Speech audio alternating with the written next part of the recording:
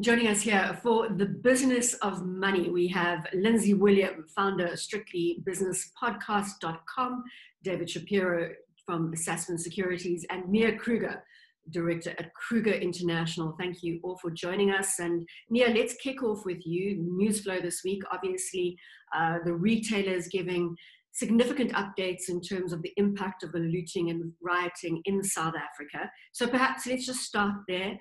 Is the situation as bad as we initially thought it was when we were chatting this time last week? Look, I'm not going to downplay the seriousness of this issue. It's a big issue, but when we look at the numbers and what all the listed companies came out with, because we need to remember to make a big distinction between listed companies and what's really happening on the ground in South Africa. The numbers were between about 7 and 10 or 11% of their businesses being affected by the looting. In many cases, that was the total number of completely looted and destroyed shops and businesses. So we had all the big retailers come out with those numbers, and they varied in between there. No one has really put a price on it yet. There are estimations of about 50 billion in damages in South Africa when we listen to various parties coming out with these estimations, but there really isn't the real number on it. I had a conversation with Sasria yesterday, and they estimate that they'll probably have between 10 and 20 billion rands worth of claims. So initially they said it would be about 7, and now they're sort of heading to the 20 figure. So it's very difficult to really estimate what the impact will be. I think the positivity the past week of everyone jumping in, trying to make a difference, people taking food and supplies down to KwaZulu-Natal, looking at the numbers really stabilizing in terms of transport and trucks, movement around the KwaZulu-Natal has really been encouraging. So yes, the impact will be big. We'll see what the numbers is when they are when they come out. But yes, it is less bad than we initially thought. Last week, it did seem like it was going to spill over all over the country, and it was really very centralized and isolated in Natal and to a small part of Gauteng. And people have been rounded up, Mia, personally, and I don't know if that's the end of it, because there'll always be simmering tensions. But when you talk about, what did you say? The price of the insurrection. A lot of people coming out and saying, including the South African Reserve Bank, incidentally, which came out with after its 2-day meeting, came out with its Monetary Policy Committee decision on interest rates, which was unchanged. But the point is that I think they're saying that they're shaving off a little bit of their GDP enthusiasm for this year and indeed next year. And David, some people saying that even just 10 days can set your economy back quite materially. I think in certain cases, or from certain analysts, 0.7%. Well, what the governor said, why he downgraded or moderated his outlook for the year was confidence, jobs, investment, and around those issues. And we haven't had the impact. And I must tell you, a gentleman got hold of me who's been pretty high up in the mining industry in South Africa, a very good name, ran some big businesses here in the mining industry, and just responded in a supportive way to some things that we've been saying. And the one thing that just unsettled me, he said, I've been talking to my friends in the UK, and they've come back and they said South Africa is uninvestable. That was the word he used. In other words, uninvestable. Now, he's not a journalist. He's not in the media. He's not a sensationalist. He's a man who's been very, heavily involved in running mining businesses in South Africa. And I found that worrying.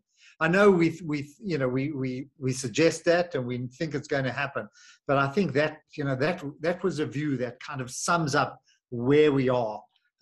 And we've got to make a situation, we've got to change it so that we do become investable. And at the moment, we're not really going, that way, even though the markets are holding up pretty well and holding up, I think, a lot better than we thought they would. Cyber attack. Yeah, we need to bring in the cyber attack. That's the recent news flow around Transnet and the interruption to their business, which obviously is impacting the likes of Kumba Iron Ore, who can't actually now deliver the materials that they are mining. This could be, and again, there's a lot of conspiracy theories doing the rounds that this is the next round of an attack to South Africa, no longer the physical looting and rioting, but cyber attacks. And we know we are very exposed given the digital acceleration that we have seen over recent times. Yes, look, we had that Transnet attack that they came out yesterday. They haven't been really clear about the extent of it, but it looks like it was really only isolated to their port terminals where they operate with big containers. So, and they said, you know, that they managed to normalize the activity by the end of yesterday. So we'll have to see how this plays out. But you are right. We are vulnerable, as everyone in the world, really, to cyber attacks. South Africa, I think, less vulnerable to cyber attacks due to the fact that we haven't really seen as much technological investation and development here as we would have liked, and as I think would have benefited South Africa by far by now. But it's never too late. The fact remains. Mia, you're saying we're still on a manual system. Is that what you're trying to get in a nice way? Pretty much we are. And I don't think, you know, when we discount the problems that Transnet, that Kumba sit with, it's at all related to cyber security. It's mostly related to the reliability of transport on their rail network.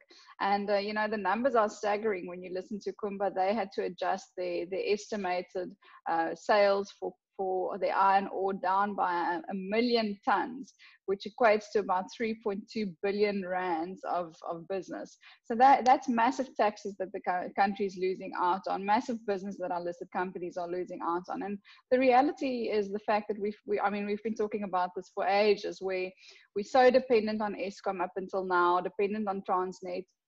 And if we don't have this very basic infrastructure backbone in the country, businesses can't operate, and that's another bad thing for investors looking from abroad, because they just say, why will we put money into this country, into investing into companies, when we can't even operate within those various sectors? And that's, you know, that's a concern. So we'll have to hope that it'll get better. Mia, the 1 million tons you just spoke about, it'll come back though. It hasn't disappeared. It's not as if that 1 million tons has suddenly gone out of the system and won't be a revenue generator for the Republic of South Africa in the future. So it'll just come back gradually as long as logistics allow it. I want to ask all three of you, because here I am sitting in Northern Europe, and I'm not on the ground, and I don't hear the whispers, and I don't hear the stories around the braai or the dinner party or the cocktail party. Is it all over? You talk about cyber attacks, and we've heard about the second wave, which might be more sinister, with strategic facilities being targeted. Is it all over now in South Africa? Was there a moment in time? Who wants to take this one? Well, I'll jump in. And then, okay. David, I mean, I don't think that we can emphatically say anything at this stage. There's a lack of visibility and uncertainty, and you know we've got the defense minister and Cyril Ramaphosa taking the leadership podium with completely divergent views. So I would say we're pretty much flying blind at the moment in terms of what could potentially happen in the future. David, I don't know if that's a little bit too. I think what you've highlighted is exactly what people are worried about here. Just the total lack of leadership and the incompetence of the people at top. There is no management. You know, this is, Bronwyn says we're flying blind. It's exactly that. We're not, there is no one taking leadership and trying to give us some kind of confidence that we're going to get out of this. And the calls, you know, if you look at the headlines, all the calls are to press the reset button, meaning get rid of the people, get rid of those people in cabinet who have no backbone or are not contributing. So I think, Lindsay, the big message is if you want to prevent further insurrection, you want to prevent further incidents like this, you need to put in place a very strong government, you know, people that show leadership. And I don't know whether we've got the people to draw on. Well, they're certainly not putting their hand up. That's where our weakness is at the moment, is in Cyril and the people around him at the table. It's, you know, for me, that's the worry. Okay, well, let's leave that for now because it's out of our hands. I think the next big thing might be former President Zuma's appearances in court. He was in escort this week. He might have to go to Pietermaritzburg in the future.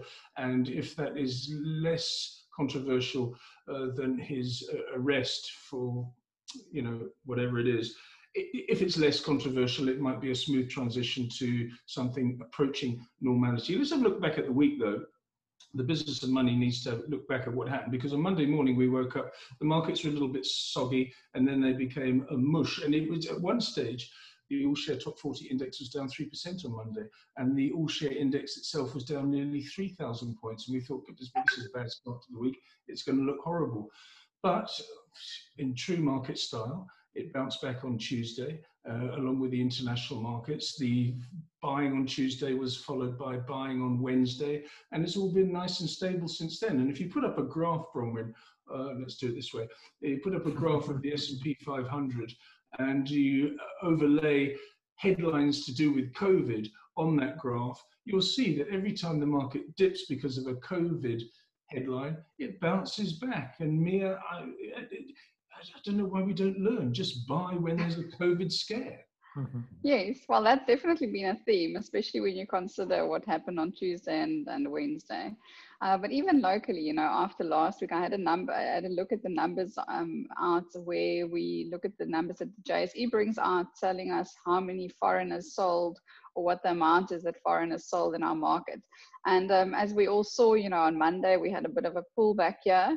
And it's rebounded, we're above that. But the foreigners sold more than 8 billion rands of equities last week, which now actually led to the fact that we have overtaken our position by this time last year. So up until now, we've been better off than we were last year in terms of foreigners selling out of our market, but now we've overtaken that. But just to get back on the focus of the international front, you know, there were sort of a quiet week or two and so on with the start of the earnings season, and people love to now, you know, voice their concerns on COVID every time there's nothing else to talk about. But as soon as we started seeing the news flow come out of these companies of the US beating estimates, showing us a really, really good earnings season that we're in the midst of, it's actually supported the market further. And I think that will probably be the case during this earnings season. We've seen good numbers from the companies so far. We haven't seen the big tech yet. That's coming next week. But so far, I've been soothed by the economic sort of conditions in the US especially. And I mean, that's the main driver of money worldwide. Can I bring it home, David? I don't think we can have this conversation on the week that had transpired without BHP, Billiton, Anglo American, and coming back to that big resource underpin that we repeatedly speak about on this show. I'm bullish on it. I know that most analysts believe that commodity prices are going to slow down and start falling as this global economy or the post-pandemic global economy settles. I can't think of another word, but it settles back to where it was, that we'll see commodity prices come back. I don't see that. You know, the talk about infrastructure, the need to reset the world economy and refocus the world economy, I think is going to keep the demand for commodities going. It might change shape, you know, it might go from one to another, but I'm still quite optimistic. And I think that some of the values that we're getting in our big miners, I think are just too juicy to ignore. The worry, and this is the big worry, is that they're going to take all the money, or the new leaders who take over these businesses are going to take the money and go and be frivolous and buy some, you know, try and expand their operation. I think that's a big fear. But I don't think you can ignore the numbers that we're producing. I find them very encouraging, and I think you're going to get some strong returns or good returns out of the miners. They're money printing machines, David and Bronwyn. It's extraordinary. The Anglo stable coming out with numbers, and the market saying, okay, normally you get buy the rumor, sell the fact, but it was buy the rumor, buy the fact as well after those operational and trading updates this week. What I've got in mind those now is the commodity conundrum, because it's so easy to get iron ore between 20 and 30 and 50 and 100 rand a share. It's so easy to get in. It's a high quality company. Everyone's going to need iron ore. in our current world that needs fossil fuels and old style industries.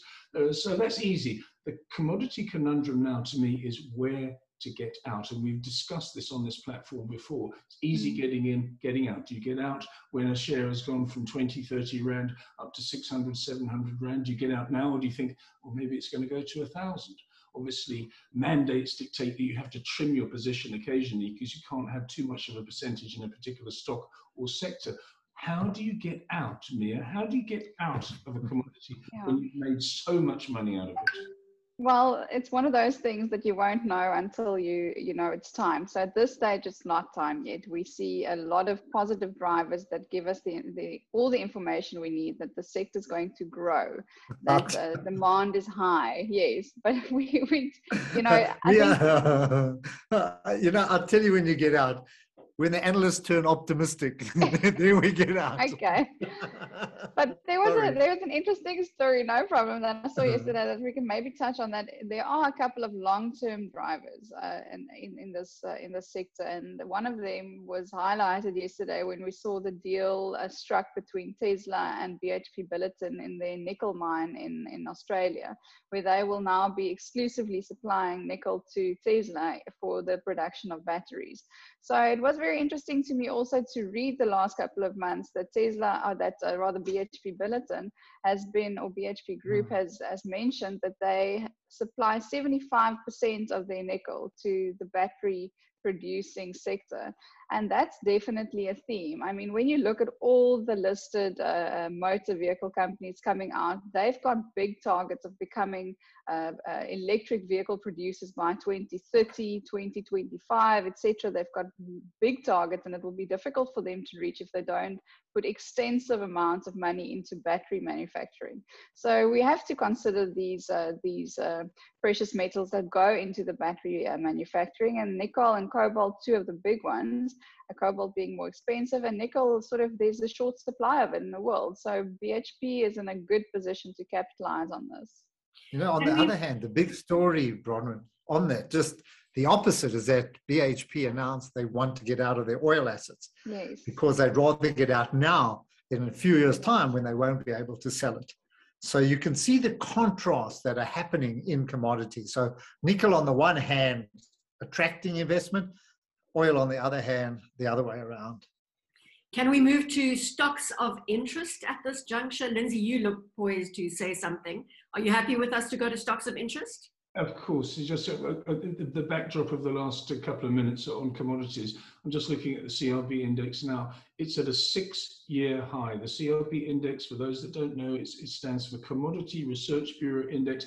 It's a basket of everything from lean hog prices to iron ore prices. It is a 6-year high this morning. So don't stand in the way of the commodity bull run, as David and Mia have said.